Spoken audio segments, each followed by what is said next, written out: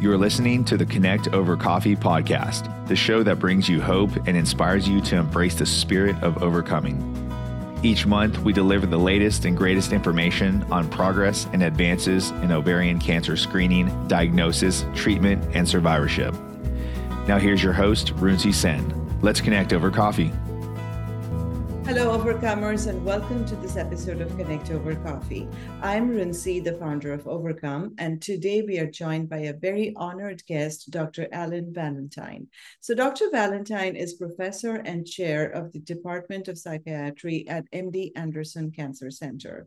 Considered a global leader in this space, Dr. Valentine has done some groundbreaking work in behavioral sciences, including being the co-investigator of a NCI-funded study on depression screening and treatment in ovarian cancer patients on active treatment. So grab your coffee or your favorite beverage. I have mine, and let's connect over coffee for the next 45 minutes to an hour with Dr. Valentine on all things related to maintaining and restoring mental health while overcoming ovarian cancer. And if you have any questions as we go along, please type in the comment sections below, and we'll try to get it addressed post the discussion.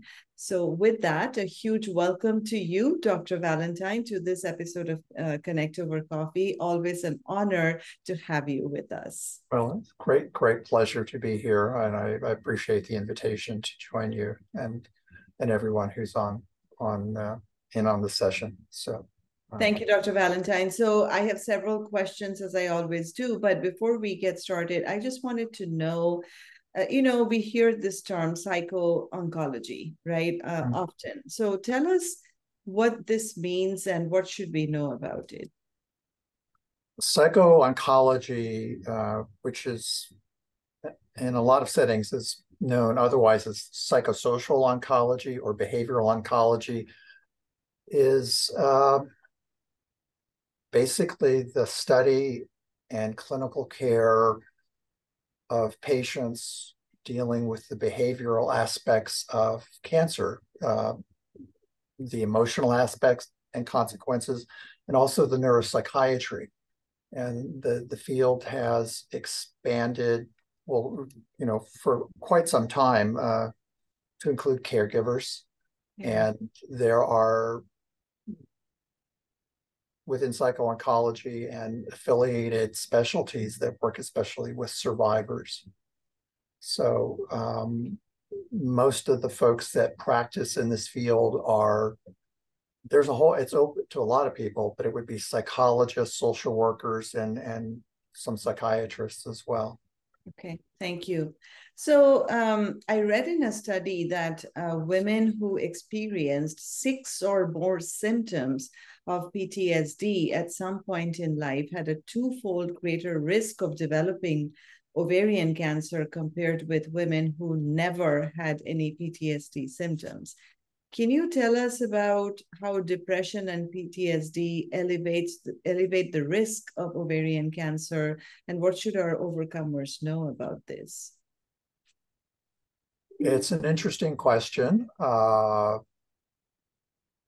There's not a whole lot of clarity on the data, but what is known or what is hypothesized with pretty good confidence, a lot of this has to do with the effects of stress hormones, cortisol, neurotransmitters, including norepinephrine.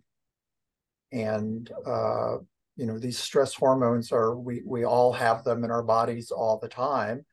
And in certain settings, we actually need them because they're beneficial for things that we need to do. But as they say, moderation in all things. There is considerable data in the lab, a good amount of it coming from MD Anderson and Dr. Anil Sood, looking at stress hormones and the activity or progression of ovarian cancer cells in vitro. So, the study that you are referring to, there were several, but the large study looked at a large number of women. I forget the exact name of it, nursing study, but it was over a series of years. And the idea is that this exposure is in some ways, what would be the word? Toxic. Well, it's definitely toxic. It's, like, I don't want to overstate it, but like emotional nicotine and the effects.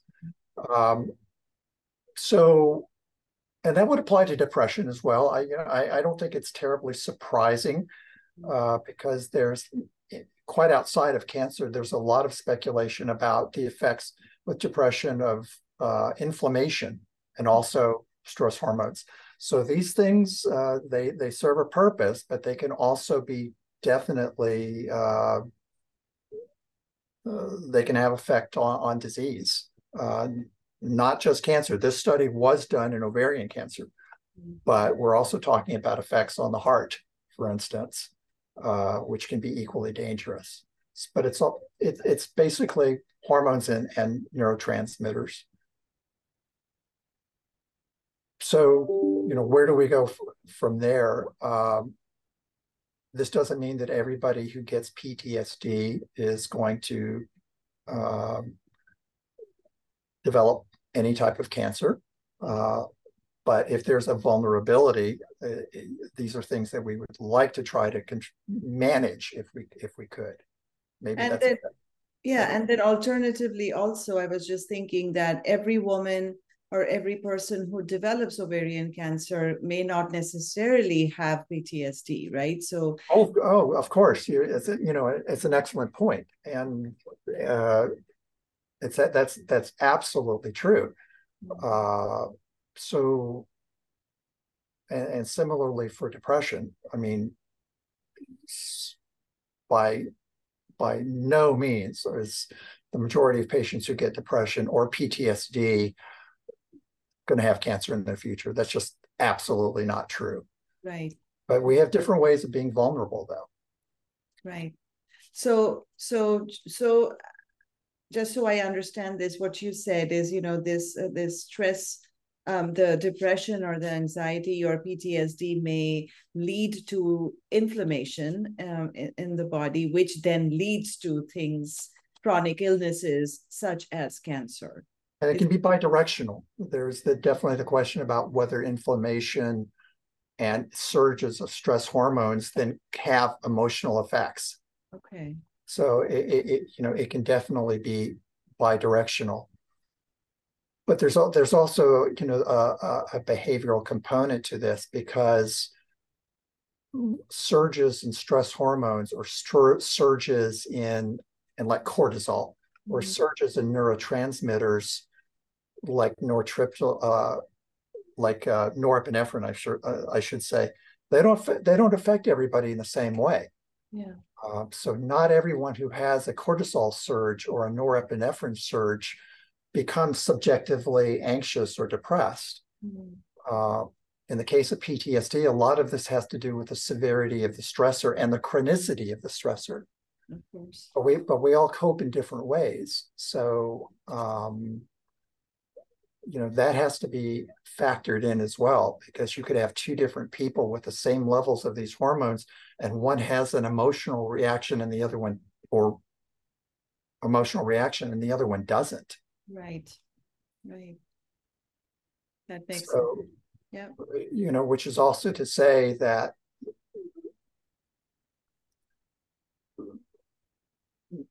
we don't, the concern that we would need to be like really self-monitoring our cortisol levels or these other chemical levels, we probably don't need to do that. Okay, thank you. So you have done some significant work on depression screening and treatment in ovarian cancer patients in active treatment. This was the NCI funded study that I was reading through. So tell us more about this, and what should our overcomers know about, remaining vigilant and also reporting depressive symptoms to their care teams.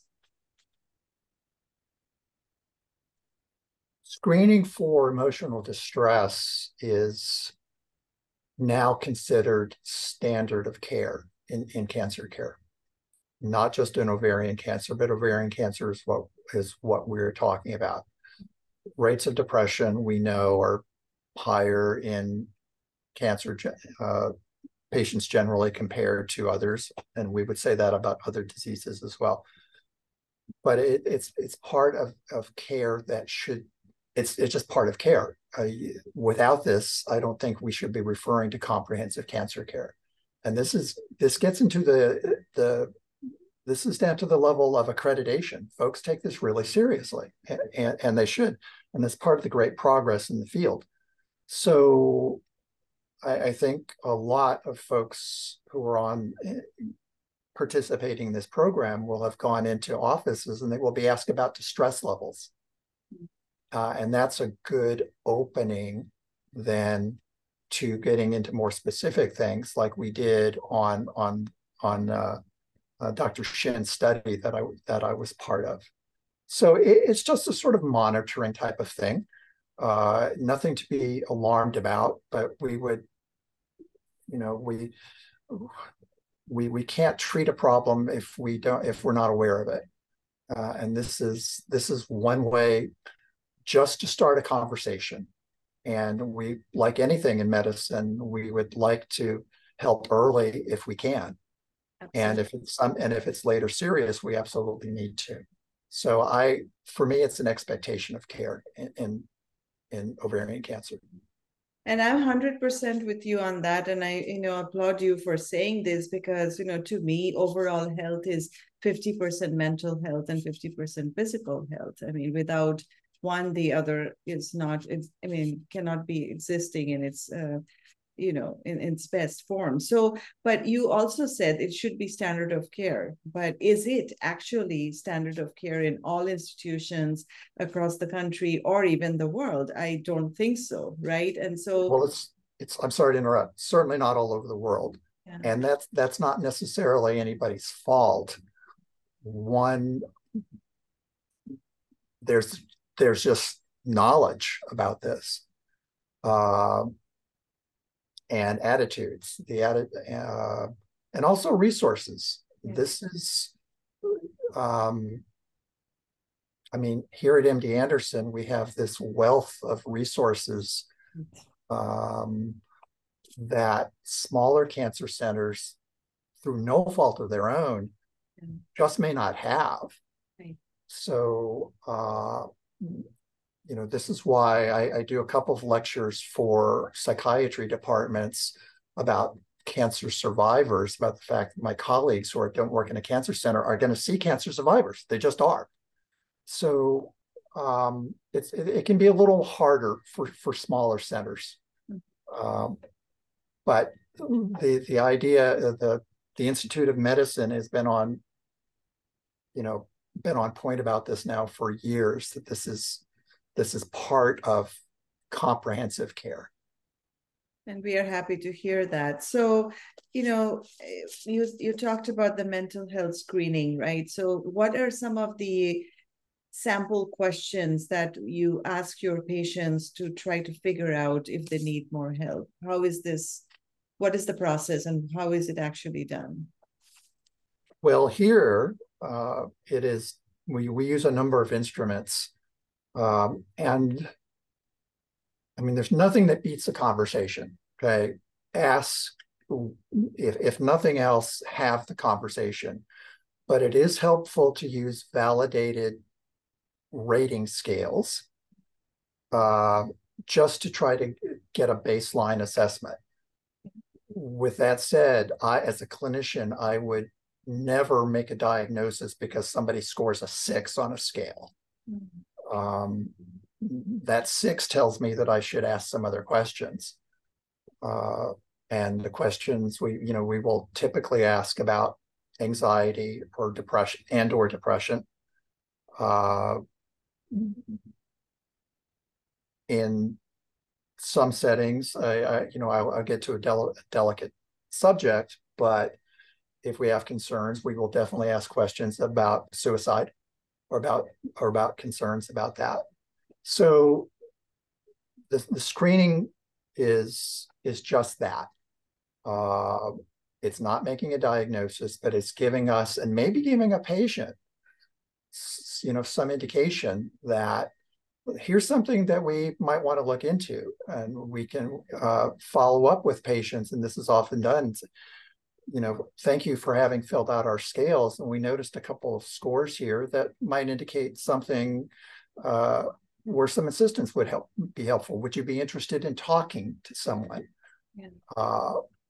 And this distress can go in all sorts of directions. We have some of the rating scales have problem lists associated with them, because we can have distress because we're depressed, but we can also have distress because we're in pain, or because we are dealing with the financial burden of this disease, or existential or spiritual or religious distress. I mean, there's a whole lot of things that can come up with that same emotional discomfort. So these screens also, if places have the resources, help us to get our patients to the right specialists. Right. Thank you. So, in current medicine practices, we stay primarily focused on the clinical treatment, which is great, which we need to do. However, as you also mentioned, research also indicates that a vast majority of these patients feel somewhat uncomfortable raising this psychological or emotional concerns during their visits and consults with the doctors. And so how do you think we should address this gap to ensure that we are doing a better job of addressing overall health? Well, I'm biased, but I would say we should address it straight on. Yeah. A big part of the major problem with behavioral health care is stigma. Yes. Okay. And that's definitely an issue in oncology. I will say, and I've been doing this a long time, things are better than they were when I started. I think that things are better in the United States across the board, because folks are more open about these problems. But there's still a lot of stigma. There's still a lot of shame. And I think the way to deal with this is to be head on about it. You are right. There are some clinicians that are really uncomfortable with discussing these sort of things. And but I still think that they should be asking, or members of their staff, as we talked about, comprehensive. Most folks will be getting these questions, but not saying anything perpetuates the stigma. Yeah. It just keeps it going. And then the person who's hurting doesn't get any help. Right. Or the caregiver or the survivor. So, and if one person won't listen, then we should toggle to somebody else who will. Yeah, and just seeing the whole spectrum of overcomers and the work that we do, I also feel that somewhat some of it is also cultural differences too. How Really, how you react to situations and circumstances is also deeply ingrained in you, in how we are all raised, and our backgrounds and our beliefs, right? So absolutely. And I mean no disrespect to those cultures and those beliefs.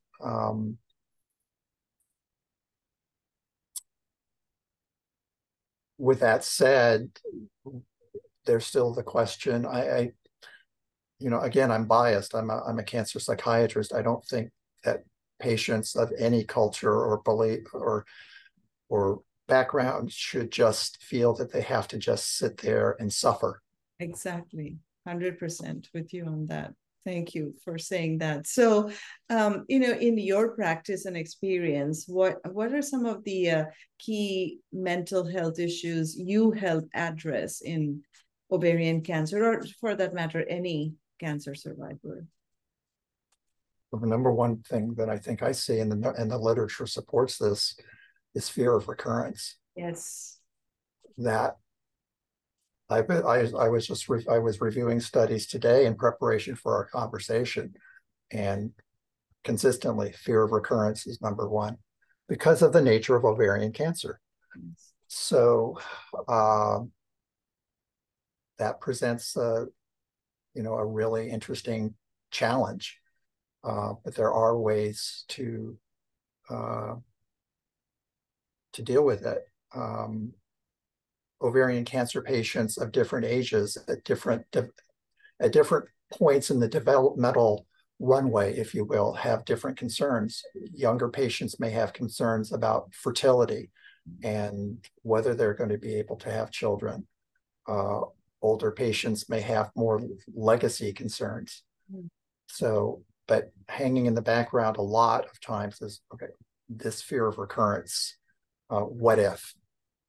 And so, and I say that, I have never had cancer. So I am talking without the experience, but the question gets to be how can we have a potentially serious illness, potentially, or the possibility of it coming back and have a life at the same time? So that we manage the fear and the fear doesn't manage us. That to me is the challenge. It's okay to have the fear, right? That's realistic. But we don't want it, if possible, to be dominating our lives.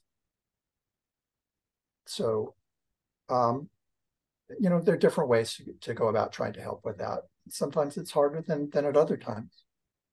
What would be your guidance? Because I know that what you said is 100% true, because this is the number one thing we all hear from our overcomers, that this fear of cancer coming back is the number one concern that everyone has. So with your experience and knowledge, what would be your guidance to our overcomers on how to somewhat manage this fear of recurrence? Easier said than done, but we need to contain this fear. Okay. It's like I said, I don't mind acknowledging it. I think being in denial of this fear is ridiculous. This is really scary stuff. But I used to say that being affected like this is like a tax on quality of life, because our patients can be doing very well in the present. And this fear, it can be emotional, like the disease is already back. And in fact, it may not come back at all. Okay. Easier said than done when it's gone through this. But it's like it either alone or working with a therapist or in a group, but there's a lot of different ways to do this, to say, I acknowledge the fear and I'm going to give it some attention today, but I am not going to have it take my whole day away from me. I got other stuff to do that's not cancer. Yeah. Okay. And I'll honor the fear. I'll say, I'll come back to it tomorrow because it's real, but I am not going to give it my entire day. So, that sometimes it can be helpful. It takes some practice. It doesn't always work, but I like the idea of acknowledging that this fear is legitimate. We're not saying that anybody shouldn't be afraid. There's reason to be afraid, but we want to be in control. So that's where we try to get to. Speaking of control, I was just thinking, and this is based on a conversation I had with one of the overcomers, is also, what if you thought that, yes, you actually embrace the fact that the cancer is going to come back? And when we are talking about control, then how do you then control when the cancer comes back? What do you do to,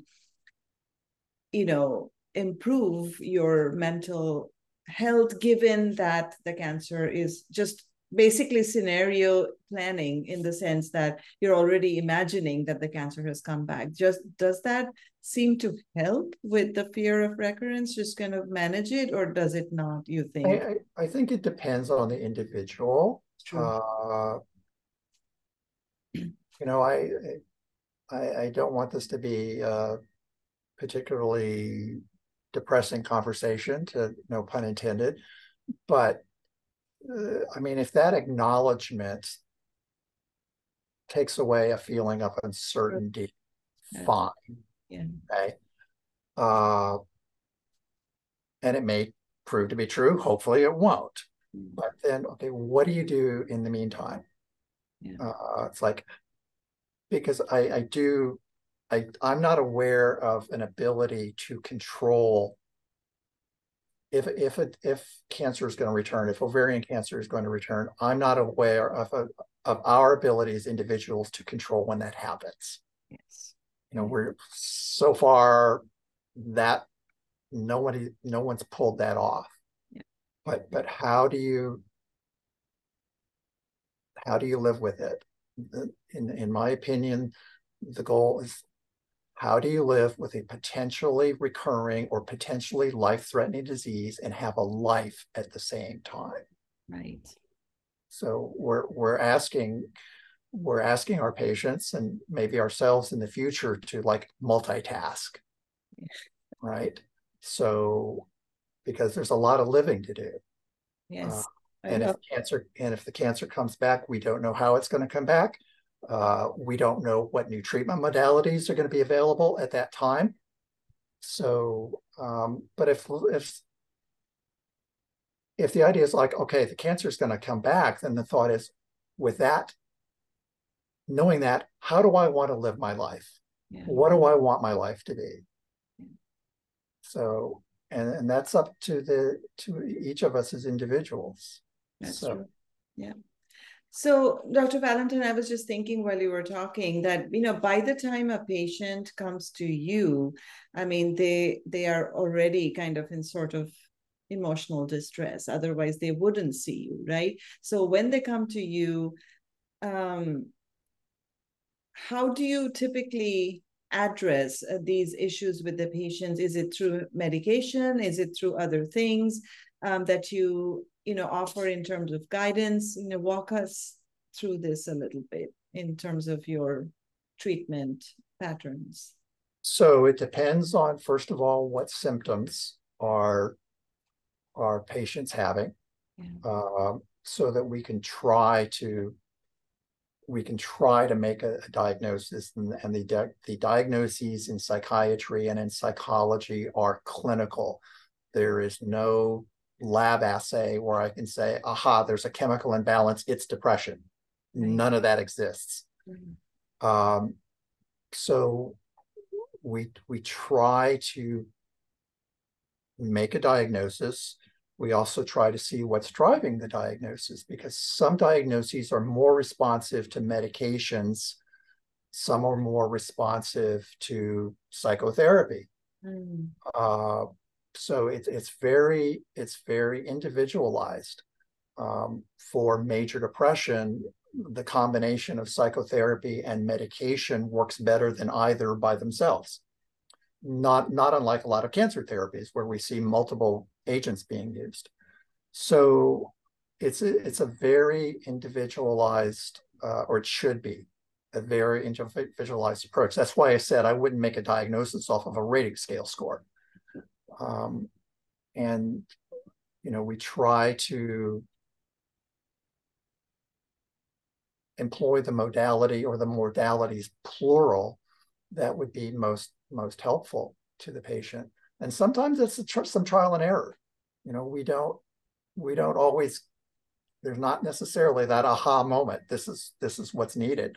I mean, sometimes I've got a pretty good hunch of what I think would help, but until we try it, we're not sure. So, psychotherapy, medications, the combination, sort of depending. There's all sorts of different ways to go about these things depending on what's going on with the patient. The other thing that we hear from a lot of our overcomers is the brain fog, right? When they're going through so many treatments, chemo, surgery, etc. The brain fog is something that is very hard to live with that. And in certain cases, as you said, and everyone is not on the same scale. So for some people, it's more than the others. So do you see a lot of our overcomers with that, those symptoms? And if you do, then what kind of guidance do you give for managing brain fog or chemo-induced brain We do see it. I don't think we see all of it. Our colleagues in neurology, some patients will get to them that don't get to us. I mean, there's different approaches, different ways to come to this, and several of the specialties sort of overlap. So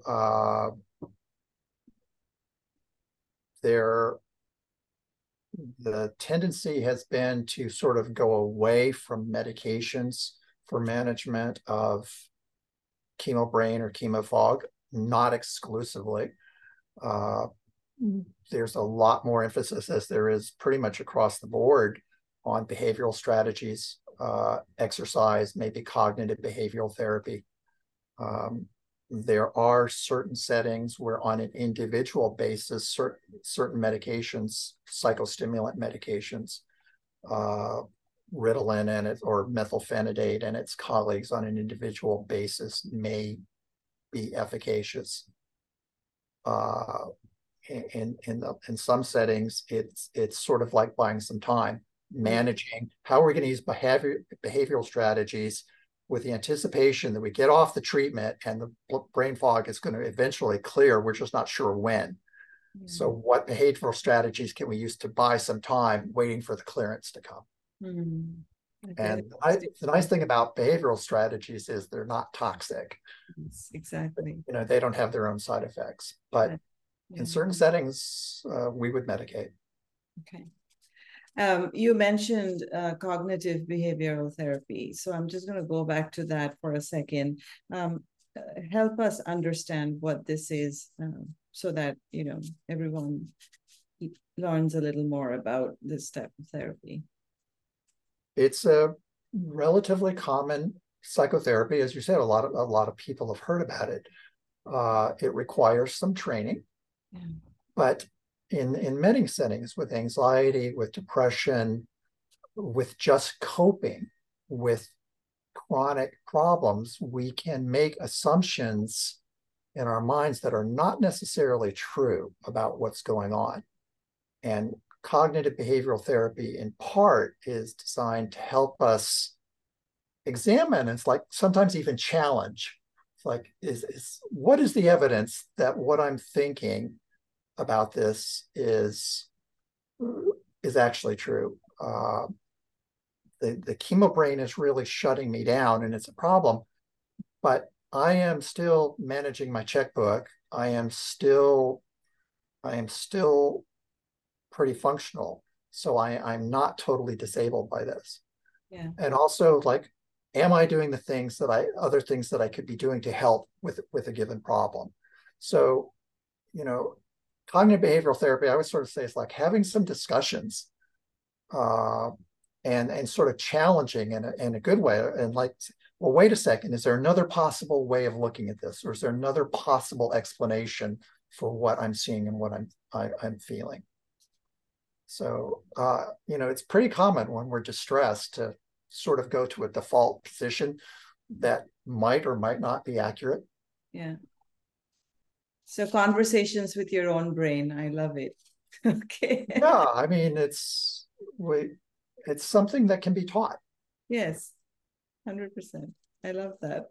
So, you know, I was looking at this research study that was published by AACR that found that women diagnosed with ovarian cancer are more than 3 times more likely to be diagnosed with anxiety, depression, and adjustment disorder. And it goes on to say that the overcomers who receive a mental health diagnosis are 1.8 times more at risk of worsening health outcomes versus those who did not receive such a diagnosis. So tell us a little more about this, and how can we provide that increased comprehensive support, as you talked about, to improve the mental health of our overcomers? Well, the access to the support is perhaps not necessarily something that the overcomers can do, with the exception of the fact that overcomers are consumers, right? And this is in some place a market, and it should be a consumer-driven market. And so if services are not available, I would say that consumers should ask for their healthcare providers to be either providing it themselves or making referrals. Yeah. Okay. So squeaky wheel, be a self-advocate. And I'm not saying this is bad, because a lot of institutions are really trying hard to meet, those qualifications to provide comprehensive care. But that's something that individuals can advocate for. With regard to the association between the depression or anxiety and the cancer, this is why we definitely want to treat, because these disorders definitely can interfere with self-care. Okay. And they can interfere with self-care in ways that we don't think about. Patients they just don't feel like doing it, or they're scared, and so they don't take care of themselves as well. They may become less compliant with medications. They may decide to skip checkups. Okay. None of that is helpful with regard to keeping the cancer under control. We see other things. I have patients who have more than one disease, and my concern is not so much how they're doing with regard to showing up for their chemotherapy. It's what are they doing at home to make sure that their blood sugars are still under control. Okay? Because they've got diabetes and they're not paying attention to that either. So this is where these disorders have the potential to, not for everybody. I'm really not trying to scare anyone at all. But if these things become serious and don't get the attention they need, this is where they can do some damage to the health problems that we're trying to treat.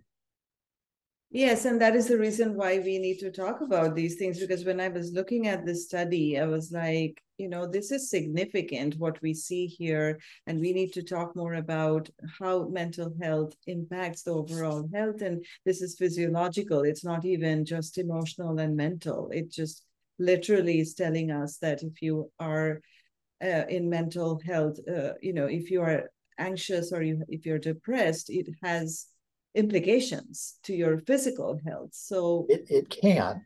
Yeah. It can. It doesn't mean that everyone who has significant anxiety or depression is going to have an adverse outcome. I mean, it's part of my job to help, if cancer patients that I see have got depression, to help them get through this so we can have good outcome. It's not an automatic curse.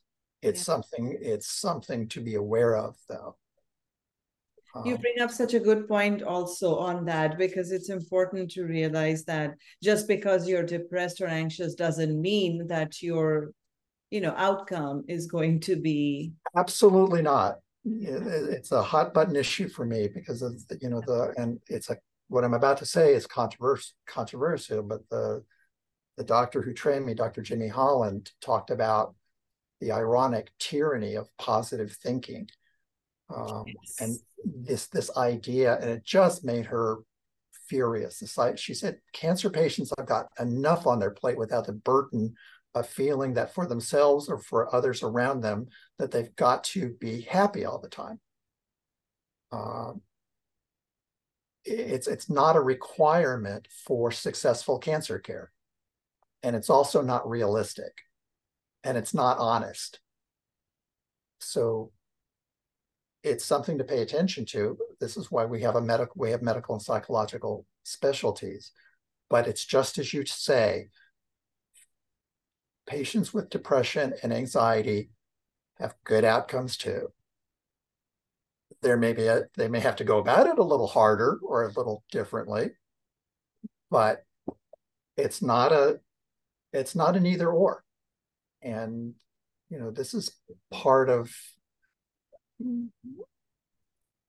we've got some work to do to sort of make sure to help people to understand that. But these are not things, in my opinion, to necessarily be feared. They're to be treated and managed like the ovarian cancers to be treated and managed. And Dr. Valentine, thank you so very much for this hopeful message because, I mean, as you said, all our overcomers are going through a lot as it is to begin with. And all of us are not built the same way, and we react to situations or circumstances differently. No one wants to be depressed, right? No one Absolutely is into depression. It just happens. So, but if you put that on top of a patient, that if you are depressed your outcomes are going to be worse, then you are just burdening that person and their families even more, right? So yes. Association is not causality, right. um, it just isn't. And the data can be interpreted this way. I'm glad that's what we're talking about. It's like, if this, then that, and that's not necessarily true. And there are also, effective interventions. That's part of what we're talking about. Thank you so much for breaking it down for us. And the other thing you talked about is the positive toxicity, right? That everything is going to be okay. It's going to be, you got this, it's okay to be not okay. And we should embrace that. Well, I think that's a good way to put it. I mean, Dr. Holland said, I mean, if one can maintain a positive attitude, that's great. No problem. But for many of us, it's not realistic. Exactly. It is a burden. Yeah. And it just causes us to feel bad about ourselves, and then scared that we're sabotaging our own care and our outcomes because of these legitimate emotions that we're feeling. Exactly. So I'm all for us giving permission to ourselves or to our family members, our loved ones, to go ahead and have these feelings. The next step is like, okay, now what do I want to do about it? Yeah. Thank you for filtering it down for us. This was amazing. And so, I was also, and you already touched upon this a little bit about Dr. Sood's work, but, tell us a little bit about the strong evidence that links cancer risk with high rates of stress. And I mean, is it chronic stress? Is it just usual? What is it? How do we define what kind of stress actually impact? What is the linkage? Well, that's where it's not. That's why millions of dollars of research are going into this. The study that we mentioned earlier, the PTSD study, sort of rather indicated chronicity and severity were mathematically or statistically tied to these risks. Chronic high levels of inflammation, chronic high levels of stress hormones arguably have a lot of negative health consequences. Whether a single event, a single surge of cortisol or of dopamine or norepinephrine is enough to trigger a particular disease, including ovarian cancer, we don't know that. My personal clinical thought would be no. Yeah. But stress is ubiquitous in life, as you said. Stress is a ubiquitous part of the cancer experience. Yes. But as you said, different people handle that stress differently. Right. So, I think some of the interesting things to be seen with regard to Dr. Sood and his colleagues with their work in the future is like, are individuals different? They've got the same high, they've got the same high stress hormones, but a person, one group has emotional symptoms, the others don't, despite the fact that they've got the same high hormone levels or chemical levels. So how does that impact then what happens downstream? But as we've also said, and I know this is, as it should be, an ovarian cancer discussion, but there are other aspects of health, right? chronic heavy duty stress is not good for heart disease. And it's arguably not good for diabetes. So, we have these things that are circulating.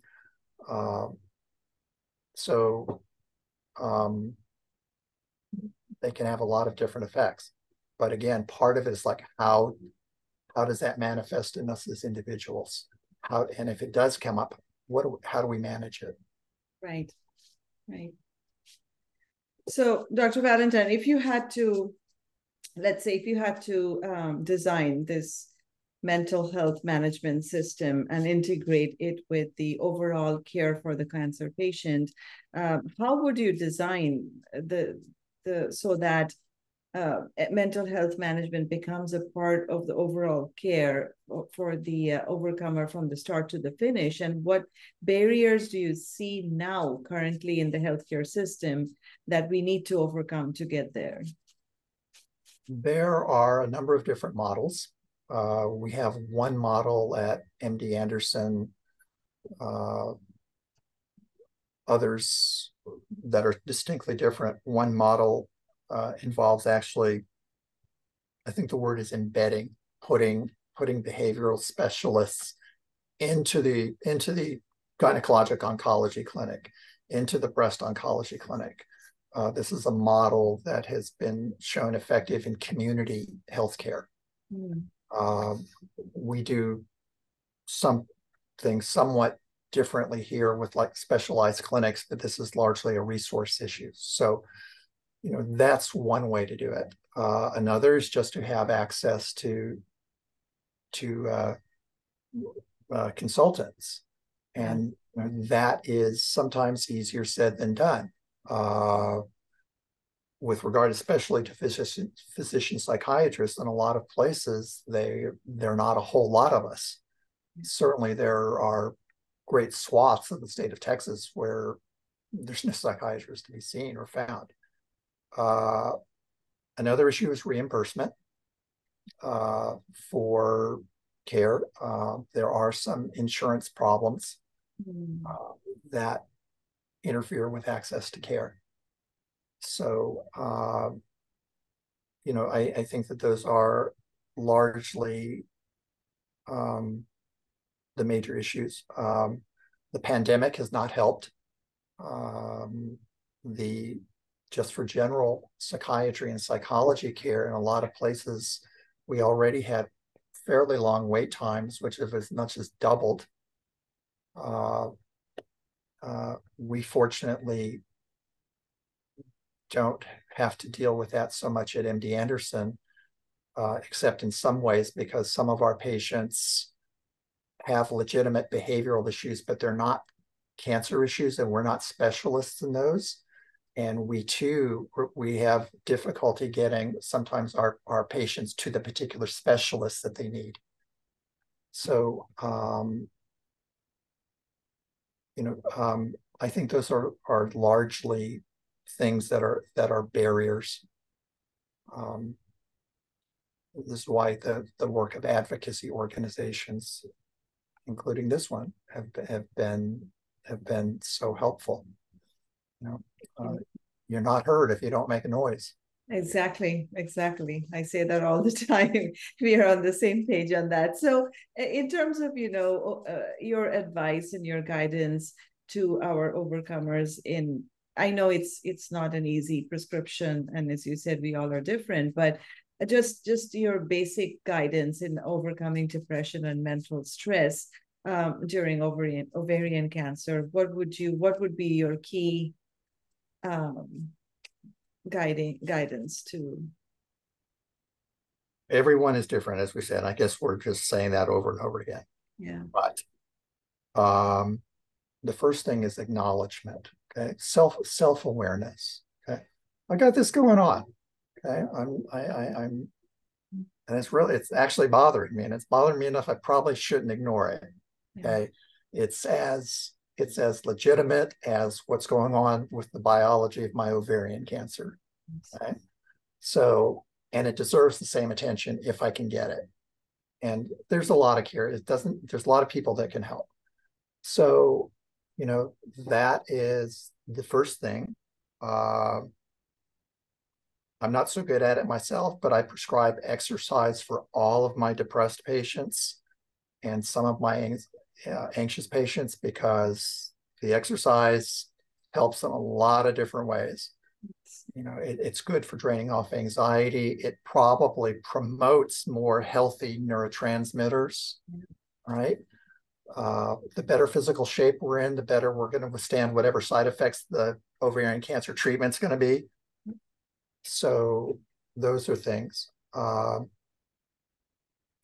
of the cognitive behavioral approach is to remember, and every member of your organization has this, is resiliency, or they wouldn't be overcomers, right? That's by definition.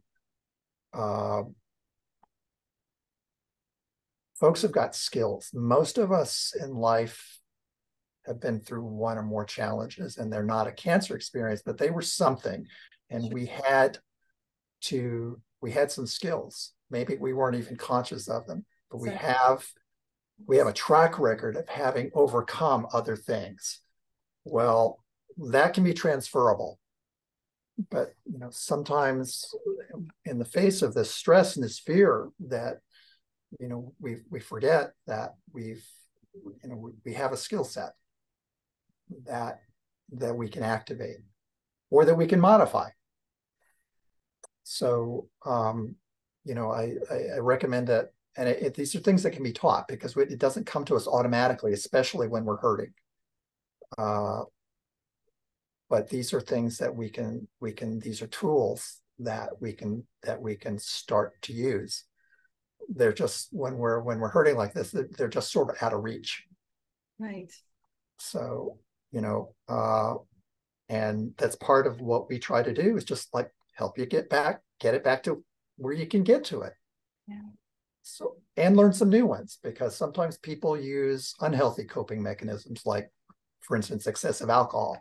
Probably not so great in this situation. Well, what else could we be doing that's sort of different that would get us to the same, or get us to a better place, is the way to put it.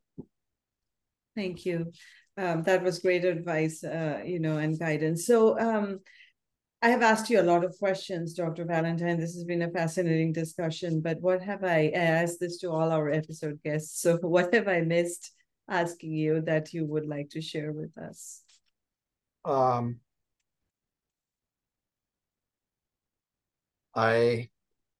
don't think we've really missed anything. I have a lot of admiration for cancer patients and cancer survivors. It's a really tough group, and I mean tough in a resilient. Right. I mean this tough in a resilient, good way. But this is definitely hard work. Everybody who's on this cast knows that. So I don't think we've missed anything. I'll just emphasize again, because I'm very biased, behavioral care deserves to be part of comprehensive care. It just does. It's as worthy of attention, and it's as important to quality of life as any physical disease, flat out.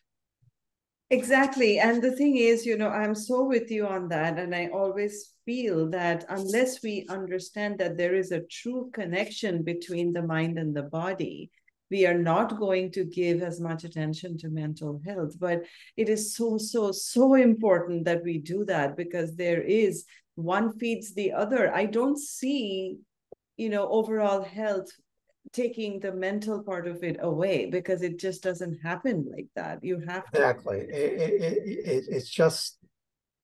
It's not realistic. But part of this, some aspects of mental health care are not as far along, for instance, as some aspects of oncology. True. We in our field are far behind. We're making progress, but sometimes, and both as less as scientists, but certainly all of us as members of the public, we sometimes fear, and we don't stress the importance of things that we don't understand. it's nebulous, therefore it's soft, or we don't know what to do about it, so we don't do anything. Also, the fact you talked about the stigma part of it too. I'm just going to go back to that for a second, because I also feel a large part of it is also because we don't want to talk about, something like this when we are, there's still shame associated with it. It is legitimately true. I've had patients who have done this and who have been worried about disclosing to their clinicians that they're having trouble for fear that they will be taken off a trial. Right, exactly. Okay. Or that somehow there'll be that's usually not going to be the case. There are certain settings where it might be, okay, but that's usually not going to be the case. And that problem, that emotional problem, is still there, and it still needs, attention. Exactly. So stigma, it's embarrassing. It's like we're not strong enough. Our faith is not strong enough. Our spine needs some cement in it because it's weak. This is all, why do we judge things like this when we wouldn't judge a person's character or any of these things because they developed ovarian cancer itself? We wouldn't think of them that way. So, why do we do this with these diseases that we know in a lot of ways have biological bases, but are not exclusive? It's as you say, we are a mix. We are a product of chemistry. We are a mix. We are products of our upbringing. We are products of our experience, and all of these things go into being a whole person. Exactly. And now this is being said by a psychiatrist. Like I said, I'm really biased here, but it's part of my job to help fight the stigma. No, thank you. And we appreciate you very much for that. So great conversation, Dr. Valentine. Just in closing, I would ask you, what would be your parting message to our overcomers that are listening to us today? You're a really strong group. You may be stronger than you think. Like I say, I steal from everybody, but what does the Marine Corps say, among other things? Improvise, adapt, overcome. That's what you do. You may be stronger than you think you are. And I'm not even sure about stronger. You may have skills that may be a bit, because it's not about people who have problems are not weak. So I used the wrong word, but maybe you've got skills. In fact, I know you've got skills. You may not know you've got the skills, but I know you've got them, or you wouldn't be an overcomer. That's wonderful. Such a fantastic parting message. That's absolutely perfect. Thank you so much, Dr. Valentine. This was a fabulous, fabulous conversation. This is so fascinating. I could go on for the next 5 hours talking to you about this, but thank you for sharing your time with us today. And overcomers, I hope this was beneficial for you. We learned so much, such new things from Dr. Valentine today. So please share this video far and wide with anyone that may benefit from all these, great insights and the pearls of wisdom that Dr. Valentine shared with us. And it's just our honor and our privilege to have these speakers come and talk to us about things that are so important to all of us in our lives. So take care of your mental health, and it's very important, as Dr. Valentine would say. And we will be back with the next episode of Connect Over Coffee very soon. Until then, you keep inspiring and keep overcoming. Thank you and bye. Thank you for joining us. Make sure you never miss an episode by clicking the subscribe button now. This podcast is made possible by our sponsors, GSK and Clovis Oncology, and by listeners like you. Thank you for your support.